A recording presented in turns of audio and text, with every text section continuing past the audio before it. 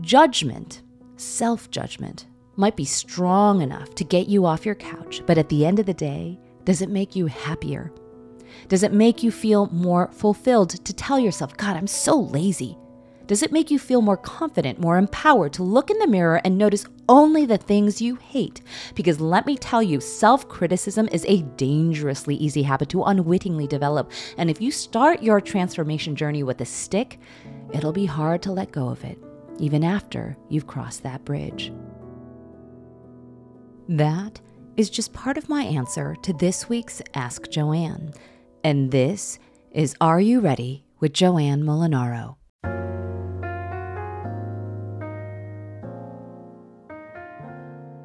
Welcome back, everyone, to another episode of Are You Ready with Joanne Molinaro. So this week's episode was actually inspired by an Ask Joanne. You remember those. People submit questions to me, and I give them my honest and hopefully insightful take. Well, let me know if this sounds even remotely familiar. Earlier this year, you decided to commit to your health. For months, you started each day with a green concoction that tastes more and more like salad than juice. You filled your plate with veggies, whole grains, and lean protein. You started a fitness routine too. You began by walking 3 times a week, then added a yoga class on Saturday, and then turned those walks into jogs. It was hard at first, but eventually it took on a rhythm of its own, became a routine. Plus, the results were so motivating. Not only were you fitting into clothes that hadn't seen the light of day in years, you felt confident, empowered, and just all around good about yourself. You also started to journal every single day, a habit that once seemed unthinkable to you, but over time grew reflexive. You could see yourself living like this for the rest of your life, a thought you wrote down in that journal. In fact, you couldn't imagine your life without the green juice, weekend yoga, and the little brown notebook you cracked open each night before going to bed. And then the work trip to DC happened, or the unfortunate incident with the acorn on your jog happened, or the ugly fight with your mom happened, or the holidays happened, or nothing at all happened. Before you know it, the veggies in your fridge are getting sad and wilty. The blender that was indispensable is collecting dust. The jeans you were so excited to wear just a few weeks ago are buried beneath a pile of clothes because you don't want to look at them, because looking at them will force a confrontation that you can't handle right now, the same confrontation that all the blasted mirrors in your house invite. You tell yourself that tomorrow, or on Monday, or after the guests staying at your house leave, you will resume all those healthy habits that you thought you couldn't live without. But tomorrow, Monday, and your family's departure, they're all no longer even visible in the rear view mirror. And still, your blender remains forlorn, your kale, now yellow, the cover of that little brown notebook, untouched. Sound familiar? If so, I've got sort of good news. You're not alone. Shockingly, only 2.7% of Americans, less than 3 out of 100 Americans, are able to maintain the following 4 healthy habits: eating well, exercising regularly, avoiding smoking, and keeping their body fat in check. More specifically, 38% of Americans are able to maintain a healthy diet. Only 10% were able to maintain healthy body fat levels. 47% incorporated regular exercise. Now, a whopping 70% were able to avoid cigarettes, so that's a little bit of good news. But an astounding 11% did none of these things. While many people often try to adopt healthier habits, the average person gives up after 7 weeks. In fact, one study found that nearly 80% of people give up their New Year's resolutions by mid-February.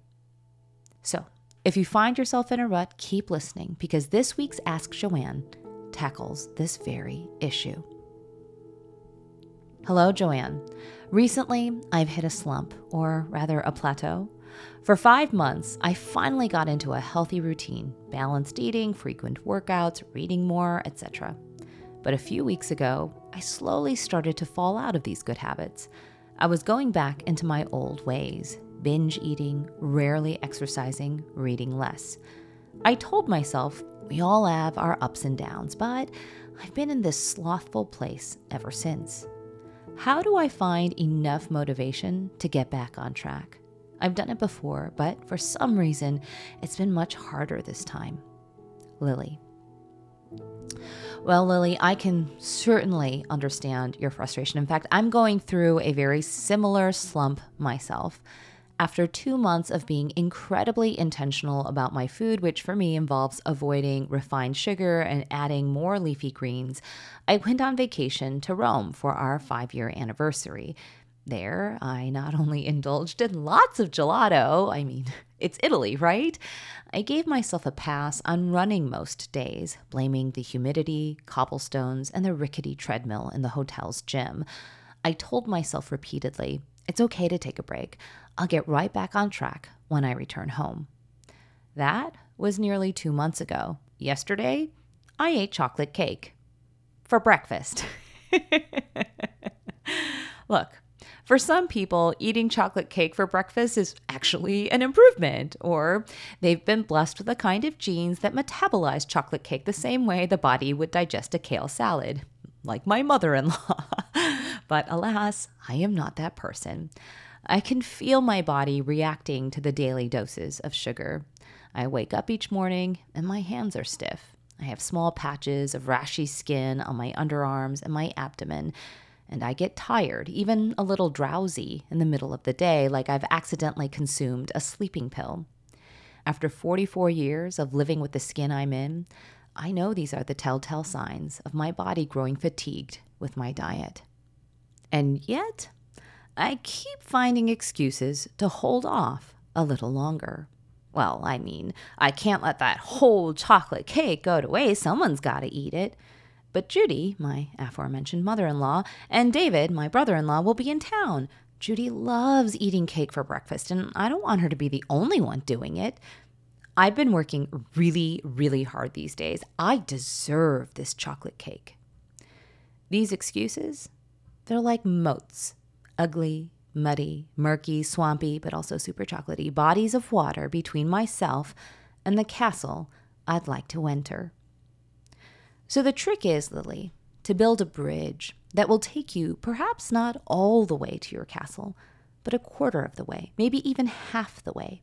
Then you'll take a break, peruse your surroundings, figure out what the next best move will be before building the next part of your bridge. You may have to do this a few times before you finally find yourself back in that castle. Now, what do I mean by this? Well, tackle one healthy habit, not all of them. I get it. You want to eat healthy, exercise, meditate, and read War and Peace all at once because you want to be that person, the Lily who does all those things like it ain't no thing. And there's some merit to this thinking. Studies have shown that exercising promotes healthy eating and healthy eating promotes exercising. To me, I always think of it as such a waste to be running 25 miles a week while eating in a way that doesn't support that level of activity and vice versa. But studies have also shown that trying to transform too many habits all at once will likely prevent you from starting, lead to failure, or end in burnout, which is just delayed failure. This all then leads to self-flagellation and even depression, which will make your castle even farther out of reach than it was when you started. Another thing, tackle one small healthy habit, not a big one. According to B.J. Fogg, a behavior scientist at Stanford and the author of Tiny Habits, one of the keys to starting or restarting a good habit, as the case may be, is picking a really, really small habit to begin with. For example, if you want to start flossing every day, commit to flossing one tooth a day. I think the idea is that if you pick something so absurdly small, you'll basically be shamed into doing it. I mean, come on. Like, you can't even just do one tooth a day. One of the most frequent mistakes I make when I've been sidelined from running with an injury is thinking I can just hop back on the fitness train as soon as I'm healthy again.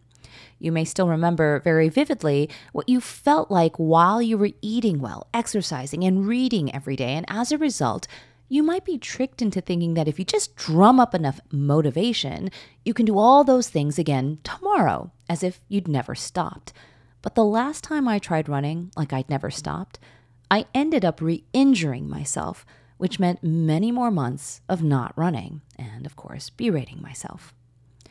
Instead, pick one thing, or even a small version of that one thing to start tomorrow or on Monday, which is what I like to do. For example, commit to reading one page out of a book a day. It doesn't even have to be a good book. It can be a lurid murder mystery. I've got recommendations for that below. A hot, steamy romance novel, or even your favorite copy of The Hardy Boys. It doesn't even have to be the same book. Just one page out of any old book a day. A third thing to remember: tackle the next healthy habit in 2 months. On average, it takes about 2 months for people to develop a habit. Therefore, don't try and add to your habit plate before you've successfully incorporated your first one. I know, that castle, it's beckoning, and you're anxious to build the bridge that leads right up to the front gate today. But chances are, if you rush things, the bridge you've built will crumble before you get there. As you can see, we're talking about a long-term commitment. Why? Because the last thing you want, Lily, is to find yourself in the exact same predicament a few months from now. As you say, I've done this before, which suggests you're no stranger to getting on and off the track. Now, while that's totally normal, it's also possible to adopt habits that are so sticky, you'll almost never find yourself off track. For instance, I never in a million years would have thought that a 0.75 mile run would turn into over a decade of running. Subject to taking breaks for health reasons, e.g. the twisted ankle, shin splints, COVID, I've been running nonstop since January 2013. Similarly, what started out as an experiment, i.e. cutting out animal products from my diet, is now so ingrained in my daily life, I can't ever imagine going back to eating meat. But here's the thing. That 0.75 mile run in 2013, that wasn't my first time running. In fact, I'd had a long and fraught love-hate relationship with running before then. It stuck, however, because I didn't set out to run 4 miles for that first run. Instead, I committed to running 0.75 miles 3 times a week. I didn't change my diet. I didn't reduce my TV watching. I didn't try and omit the F word from my vocabulary. I just had one thing to focus on for several weeks. After that, then I went through the process of cleaning out my fridge and adding a little more kale to my day. Tiny, teensy kale salad with my lunch at the office. Finally, take a good long look at that castle closer up. So you're halfway to that castle. You're reading up to 3 pages a day, and just last week you added 1 green vegetable a day to your diet. Now take a good look around you. Perhaps the castle is still some distance away, but it's much closer than when you started building that bridge. Am I right? Now I want to ask you a question. Does it look as good as you remember? Does it look as good as you imagined? I'm the last person in the world that shirks hard things in favor of easy answers. In fact, for me, the right path is almost always the path of most resistance. I get anxious when things are too easy, when I'm too happy, when I'm too content, because there's some deep-seated instinct that assumes that good things must always be hard. And thus, the converse must also be true. Easy things are always bad. You know the saying, there's no such thing as a free lunch. So I say this with all the intention and deliberation that my 44 years of life can inject. Sometimes you just gotta eat chocolate cake for breakfast. And no, I don't mean that literally. For all I know, you might be allergic to chocolate, in which case I feel sorry for you. What I mean is that you have to really believe what you said, Lily. We all have our ups and downs. Because here's the thing, I don't think you really believe that. If you did, why would you call your current position a slothful one? Judgment, self-judgment, might be strong enough to get you off your couch, but at the end of the day, does it make you happier? Does it make you feel more fulfilled to tell yourself, God, I'm so lazy? Does it make you feel more confident, more empowered to look in the mirror and notice only the things you hate? Because let me tell you, self-criticism is a dangerously easy habit to unwittingly develop. And if you start your transformation journey with a stick, it'll be hard to let go of it, even after you've crossed that bridge. I have this photo that Anthony took of me the morning of my last marathon. I was skinnier than I can ever remember, even skinnier than on my wedding day. And while it was the slowest 26.2 miles I've ever run, I still possessed the fitness necessary to cross the finish line of my 5th marathon. The past few weeks, I've been gearing up in preparation for my next marathon, New York City, in November, and there's been a small little war going on inside my brain. One part of me obsesses over that picture that Anthony took, believes with every fiber in her being that she must return to the fitness level of that skinny lady who ran her 5th marathon. But another part of me thinks, yeah, maybe it's okay to do what she's been doing, running in accordance with her training plan, eating healthy most of the time, and indulging in chocolate cake every once in a while. After all, I'm 44 years old. And while I may not be as agile and lean as my 31-year-old cousin, my 31-year-old cousin won't be running any marathons anytime soon. In other words, it's so easy to get caught up in the goal that we lose sight of the many extraordinary achievements we collect along the way. After you've added 1 or 2 healthy habits back into your routine, pause, take stock. Perhaps that castle you were trying to reach, maybe it wasn't all that after all. Life is indeed full of ups and downs, and however much we want to see things clearly, the truth is, the only way to prepare for a roller coaster is to accept the fact that your vision will sometimes get blurred. It's okay to reevaluate what makes you happy after you've put in a little work. It's okay to tell yourself that reading 3 pages a day and eating 1 broccoli florette at dinner is your max. Now, don't get me wrong. You have to be honest with yourself. If it isn't your max, lying to yourself about it won't make you happy either. My point is, Lily, the world, it never stops moving. And therefore, you need to keep adjusting your focus if you want your vision to become clear. Wishing you all the best. Thanks, Lily, for submitting your question. I really do wish you all the luck in the world in beating that ugly plateau, but also coming to a place in your life where you can look in the mirror and not call yourself slothful or lazy or any number of other critical terms. That's not motivation. It may seem like it at times, but it really isn't. If you have a question on which you'd like some advice, make sure to hit the link below and ask Joanne. Just a quick announcement. I know it's been a minute since I've done a live book signing / cooking demo. I just wanted to let you know that I will be headed back to my alma mater, the University of Illinois at Urbana-Champaign next month on September 21st to do a live cooking demonstration and book signing as part of Pygmalion Think 2023. I'm going to include a link below so that you can pick up your tickets and come say hi. And with that, we are on to this week's parting thoughts. The other evening, I was at a posh LA event, one that was armed to the hilt with the glitz and glamour that La La Land is known for. Celebrities, wine, and the soft glow of Hollywood drifting in between the boughs that hovered around us.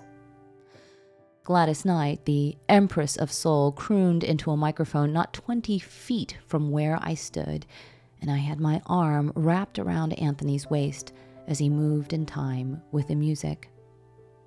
It was tempting to feel entirely out of place. Our tickets to this event had been paid for by the generous sponsor. In lieu of donning designer togs, I opted for a jersey tube dress that looked cocktaily enough while also letting me breathe. The invitation had indicated lots of standing, so the heels stayed tucked away in my closet while I laced up a pair of nice sneakers. I felt eyes on me as soon as I stepped into the dappled courtyard. Instinctively, I attributed them to this or that. What is she wearing? Are those gym shoes? God, why are they letting the riffraff in? Intellectually, I know how unlikely it is that these sorts of indictments were being leveled at me, how they are merely projections of my own insecurities. But carefully wrought deductions provide a rather flimsy armor when you are repeatedly subjected to a head-to-toe once-over. Later that evening, our host offered to introduce us to the 4-time James Beard Award-winning chef Suzanne Goen, who was charged with feeding everyone at this event. She had created an entirely vegan room for plant-based guests, one filled with delicious glazed carrots, a crunchy salad, toasted sourdough, focaccia, roasted eggplant, and possibly my new favorite condiment, muhammara. As we approached her stall, Chef Goen and her sous chef were frantically putting together plates that seemed to disappear as rapidly as they were composed. "This is Joanne Molinaro, the Korean vegan," our host introduced. The chef did a double take, and her young sous chef turned around. "Wait, the Korean vegan?" Chef Goen asked, after which the sous chef chimed, "We have your cookbook." It turns out that the adept young sous chef was her daughter, an avid TikTok user. It also turns out that Chef Goen's husband, also a chef, experimented with a plant-based diet, and my book introduced a fresh set of tools and flavors to their kitchen. "Your book has been a godsend," the chef remarked. A few minutes later, while I was mingling with some of the other guests, the chef came out from behind her stall and asked whether I'd agreed to take a picture with her and her daughter. "You'll make her night." As we linked arms, she whispered to me, "To my daughter, you are the most important person here." And that is the story of how I arrived to a party feeling a little shabby, a little out of place, but left feeling like $1,000,000.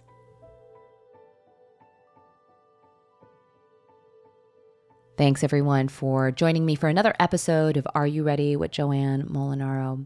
If you enjoyed this episode, do me a favor, hit that subscribe button if you haven't already. Leave a comment or a rating below. If you are longtime listeners, you know that every other week we do, I think, really engaging interviews and stories of other people. So if there's somebody you really want to hear from on the Are You Ready podcast, drop that in the comments below. Of course, if there's somebody you think might enjoy this episode, please go ahead and share it with them. Share it with your friends, your family, your colleagues, your loved ones, even on social media.